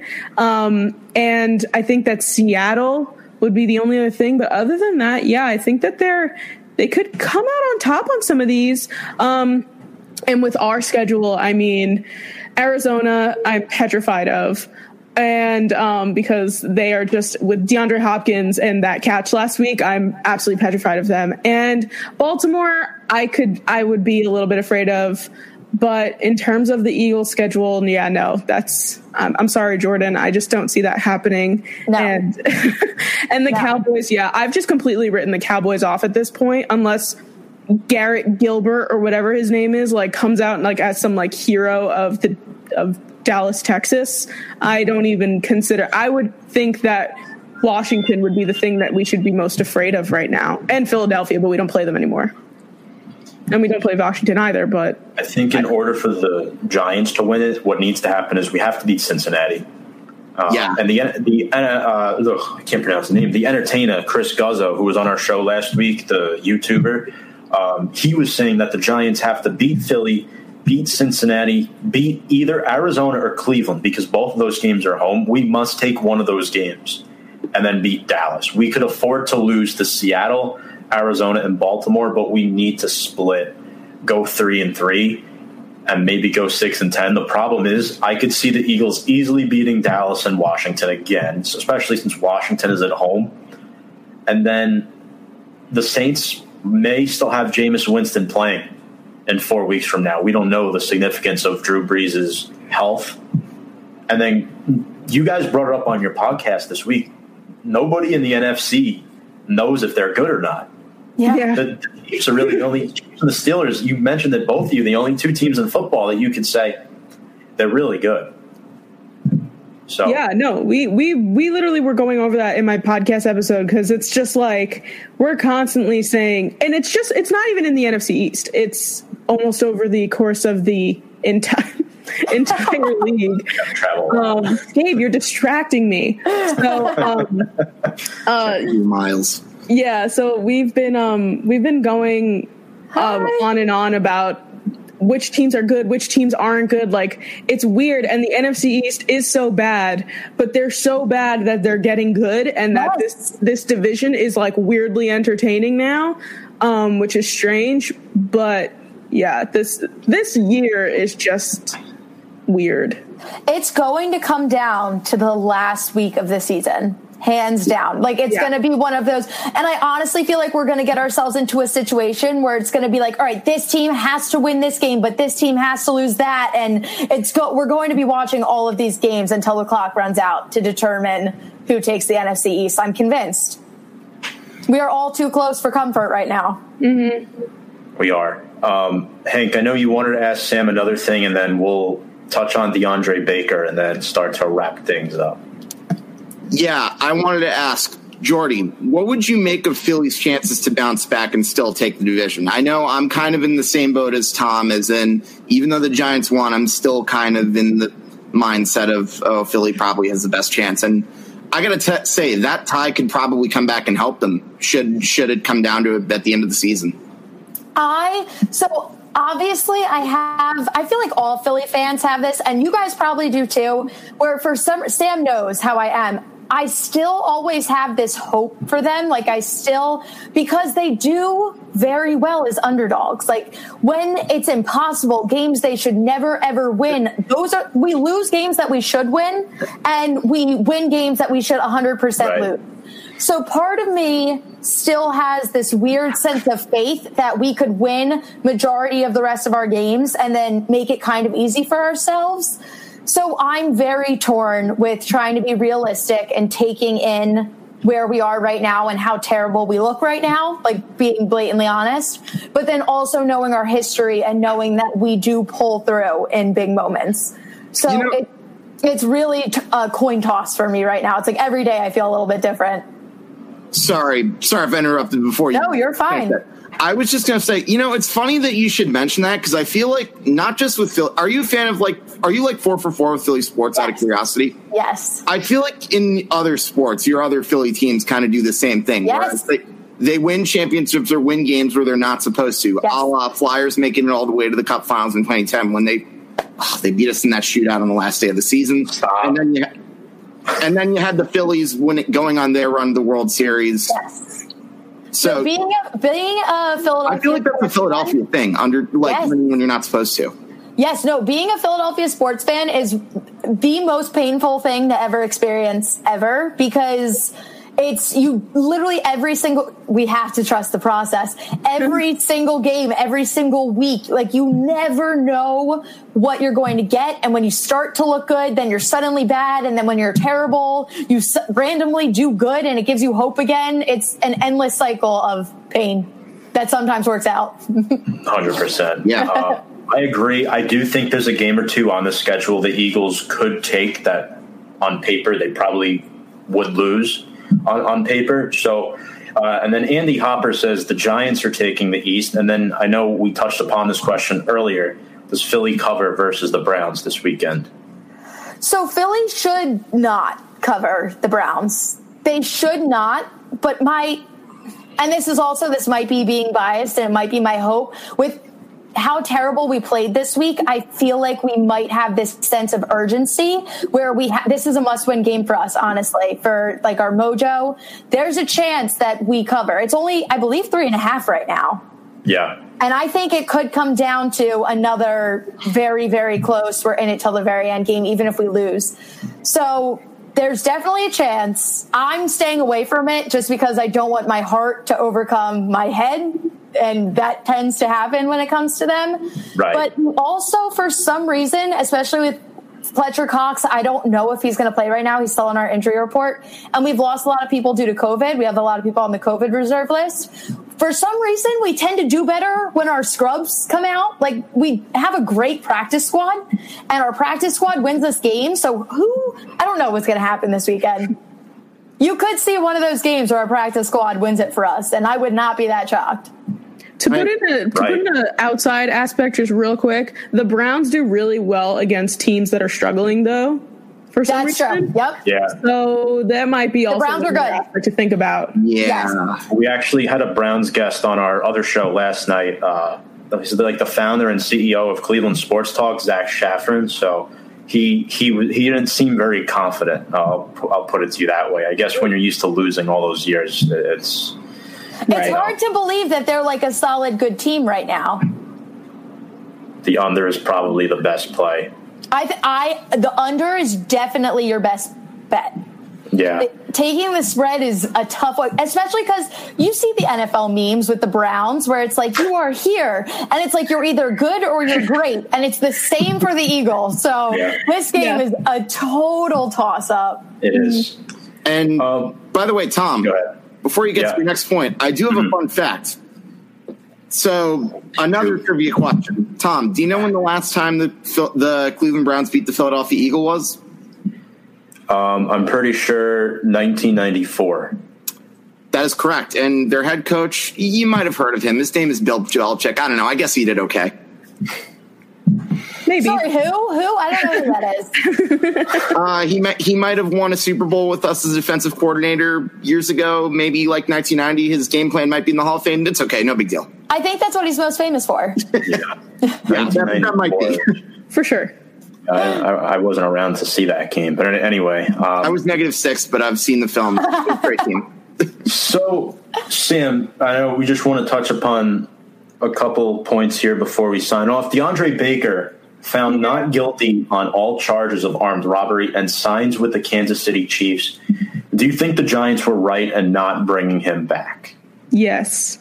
Get rid of him. That's toxic. It's like kind of like how Antonio Brown is right now. It's like wherever he goes, it's just like, he just brings all that energy with him. I was like, no, I don't even want to deal with him anymore. I don't care if he's good. I don't care if he's bad.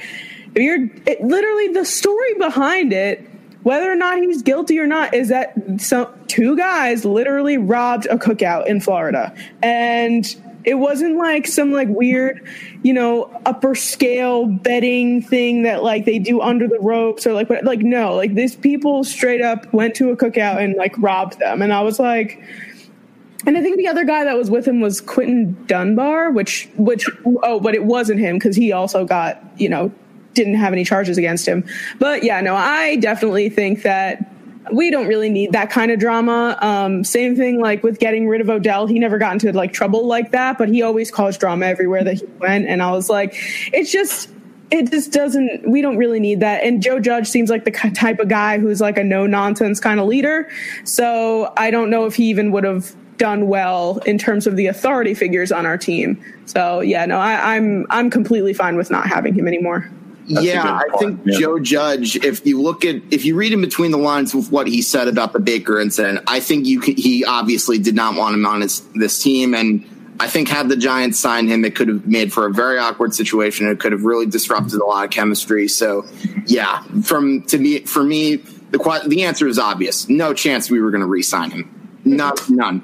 And I like your point about Odell too. I don't think he would have fit in well under Joe Judge at all. In fact, not to mention, I think unlike Ben McAdoo, he probably would have wanted to throw him into the swamps in New Jersey if he pulled another Beach Boys act. Let's put it that way. Well, some Chiefs fans are excited for DeAndre Baker, as there's one right there, Paul Lombardi. And Andy says hammer the under on that game this weekend. So lovely stuff. And then Sam and Hank, of course, Riley Dixon and Casey Kreider are added to the COVID-19 list because they were in close contact with Graham Gano. So there have been some roster moves on the practice squad right now. And former Giant and Long Island native Jake Carlock signs with the Atlanta Falcons this week. I went to school with him, so that's why I'm mentioning that. And then the last topic for tonight is Mark Colombo, our offensive line coach. And he was fired following an argument with Joe Judge, was replaced by Dave DeGuglielmo, who previously coached under Tom Coughlin and coached Cameron Fleming in New England under Joe Judge from 2014 to 2015. And then he is responsible for the amazing Colts offensive line in 2018. And this goes out to all three of you. I mean, I don't know, Jordan, how much you followed the argument that happened with Colombo and Judge, but was this coaching staff forced upon Judge, or was this Judge taking control of a situation he didn't like? Because I have my opinion on it, but I want to hear from you guys first. I guess from my point of view here, this was definitely things that Joe Judge was working with.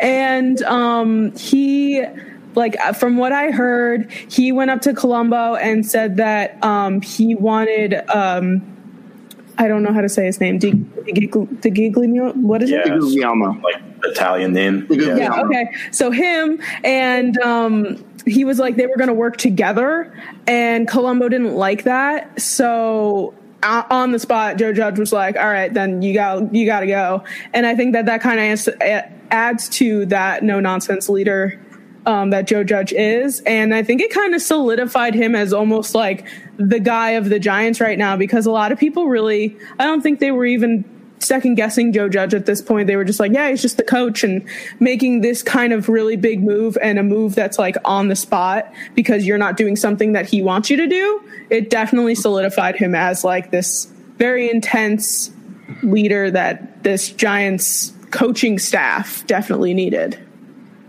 Jordan, what do you think? Yeah, I didn't know too much about the argument. I just knew there was an argument and someone was fired. But going off of what Sam said, that's kind of what I took from it as well. Not necessarily there was any wavering away from Joe Judge, but I think this was just him showing how things were going to work, and he wasn't going to take nonsense. He wasn't going to take it, and it's pretty much like my way or the highway. And he was solidifying this is my team, and I think that was a smart move, especially in your first year. Yeah, I know, Hank, you were at work when this happened. My personal opinion on it is, why has the Giants' offensive line improved over the last few weeks? Because Joe Judge has been directly working with them in practice, on the sideline. Colombo needs help. And if you're not going to, take the help that is offered to you, and I don't even think Colombo should have taken it as personally as he did, because it's probably not him. Maybe it is a little bit, but 100% it's not him. It's the youth of that offensive line. It's just developing now, and you want to bring in like a senior assistant type of guy to help out.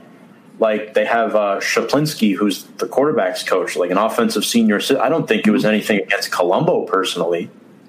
I just think it was the way he reacted. But Joe Judge is the reason why the O-line has improved, in my opinion, not really Colombo. That's just my opinion on that. Yeah, and you know what? I want to add another thing to this. There was something I saw on Twitter shortly after, like, I was in the break room at work when I got the news, as Tom mentioned. Like, I was, like, scrolling through Twitter. I'm like, why did he get fired? And then, obviously, seeing that Joe Judge had something to do with it, it made complete sense. Yeah. And then, it made me think of something that Bill Parcells once said. He's like, if you're in charge of this, you got to take charge and make sure you get things done your way if you want to succeed at certain times. And I think that's exactly what Joe Judge did. And I hate to really compare these two, but if you look at Parcells and Joe Judge, like, Bill said that he didn't he didn't do things his way. He wasn't himself that first year. In fact, the Giants were 3-12-1 his first year as coach. Joe Judge is only in his first year. He's doing things his way. He's creating a new culture. He is using his voice. He is like doing everything he can to make losing not tolerable. Yep. Like, that's another example of him taking charge. And you know what? I applaud him for doing what he did. Because Mark Romano, I think it was totally overreacting, and if he's going to complain about it, then goodbye. Andy Hopper said, best place to get news, the break room. Good job, Hank. Shout out Andy Hopper. Make sure to go follow the Brew Party. Check out his stuff. They have a good time on their podcast. I'll actually be joining him tomorrow for a college football show, so that should be fun. Thank you very much for watching us, Andy. And then, it's going to be crazy. Giants going into a bye week. A lot of defensive players hurt. Tay Crowder, O'Shane Ximines, Ryan Lewis, probably all likely to come back. And Xavier McKinney might make his Giants debut in Week 12 against the Bengals. So that should be a lot of fun. But any thoughts on that or anything you would like to add heading into the bye week? I just think that this is the best time for us to be having a bye week right now, coming off a win, some possible COVID situation stuff going on. We definitely need a break. We definitely need this bye week to kind of recuperate. And I definitely think coming back from that bye week to the Cincinnati Bengals, which can be very, very good. Joe Burrow puts up amazing numbers every week. But I think that that's definitely a team that we need to follow up a win with, which we possibly might get another win with that game. So I definitely think this is the best time for us to be having our bye week and for our upcoming schedule, apart from, Arizona and Seattle and all those games. Jordan, anything you would like to add? You guys absolutely outplayed us on last Sunday. So it was well deserved. I know it hurt me a lot because it's been 4 years since I've had to experience that kind of pain, but you guys totally deserved it. So congratulations. Thanks. Welcome. I'll be honest with you, it's a very tight rivalry. Giants now win their 699th game as a franchise, so they're going for number 700 against the Philadelphia Eagles. And Andy has one more comment saying he would love to get both of you on the party as well. He does like some feature stuff, like asking how you became a fan. He did it with me and Hank. So if you're ever interested, I can connect you guys up with them. And that would be awesome. Yeah, he's a great fan to talk sports with. 10 out of 10 would recommend. That's awesome, for sure. Yeah, that sounds great. And then your mom asks, we'll be on Thanksgiving. No. So next week, Hank, I think we're doing Friday night, correct? Yeah. Friday night, yeah. Either Wednesday or Friday. Check our social media. We will inform you guys. But Sam and Jordan. We're talking about next week, right? Yes, next week. And I'll definitely be down to do it at night for sure. Sounds good. Jordan and Sam, thank you both so much for joining me. Joining us having us tonight. Yeah, thank you for having us. Any final thoughts? You guys were both great tonight. Any final thoughts you'd like to add? Sorry, there's a little lag there. It's all good. No, okay. I don't really have much. I've spewed out as much Giants Eagles stuff as I possibly can. Yes, I'm tired of reliving this game. Yeah, we I need to heal. We went pretty long, but thank you both so much for joining us, and we'll have to have you back on again soon. Appreciate it. All right, thanks, guys. Thank you. Have a good night. Okay. That was Sam Cardona and Sporty Jordy. Make sure to go check out their stuff, and a couple of plugs for both of them. Again, the Girl Who Talks Sports podcast, that's where you could find Sam. And then you can follow Sporty Jordy at her YouTube channel as well, at Sporty Jordy. Follow her on Instagram. And I don't know if she has a Facebook page, but I know she has Instagram and her YouTube channel. So make sure to go follow her and check her content out. And Andy says, Hank, stop making me blush. And our coworker, Kevin De La Rosa, says, great show, everyone. Thank you very much. Andy, I'm just trying to help a brother out. You know how it is. Hank, any final thoughts? This was a great show tonight. Probably our best one so far.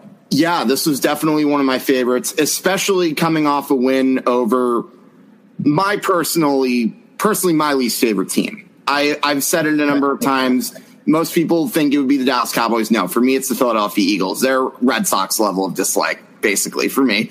And Sam and Jordy, thank you both for coming on the show. You both were spectacular. You both provided great insight. And to all those who commented, thank you again. It's you guys who really make the show going. And Tom, as always, thanks again for having me join you to talk about our beloved G-Men. And I cannot wait for next week, and I cannot wait for the next game the Giants play. But for now, I'm going to enjoy a nice, relaxing bye week. That's about all I have to say. Tom. It's been a lot of fun doing this show tonight. And Hank, on behalf of you, Jordan, and Sam, we'd like to thank all our watchers and listeners to tuning into our show tonight. We really do appreciate it. We will be back next week, either probably Friday night at 7. Just so you know, now it's going to be a great show. We're going to preview the Cincinnati Bengals game, and we won't have anything to recap, so we will have a guest on and then talk some Giants-Bengals. Hank, thank you very much for joining me. On behalf of you, I'm Tom Scavetta saying so long, everybody. Have a good evening. You've been watching Big Blue Avenue here on Facebook Live at Review and Preview Sports. Good night, everybody.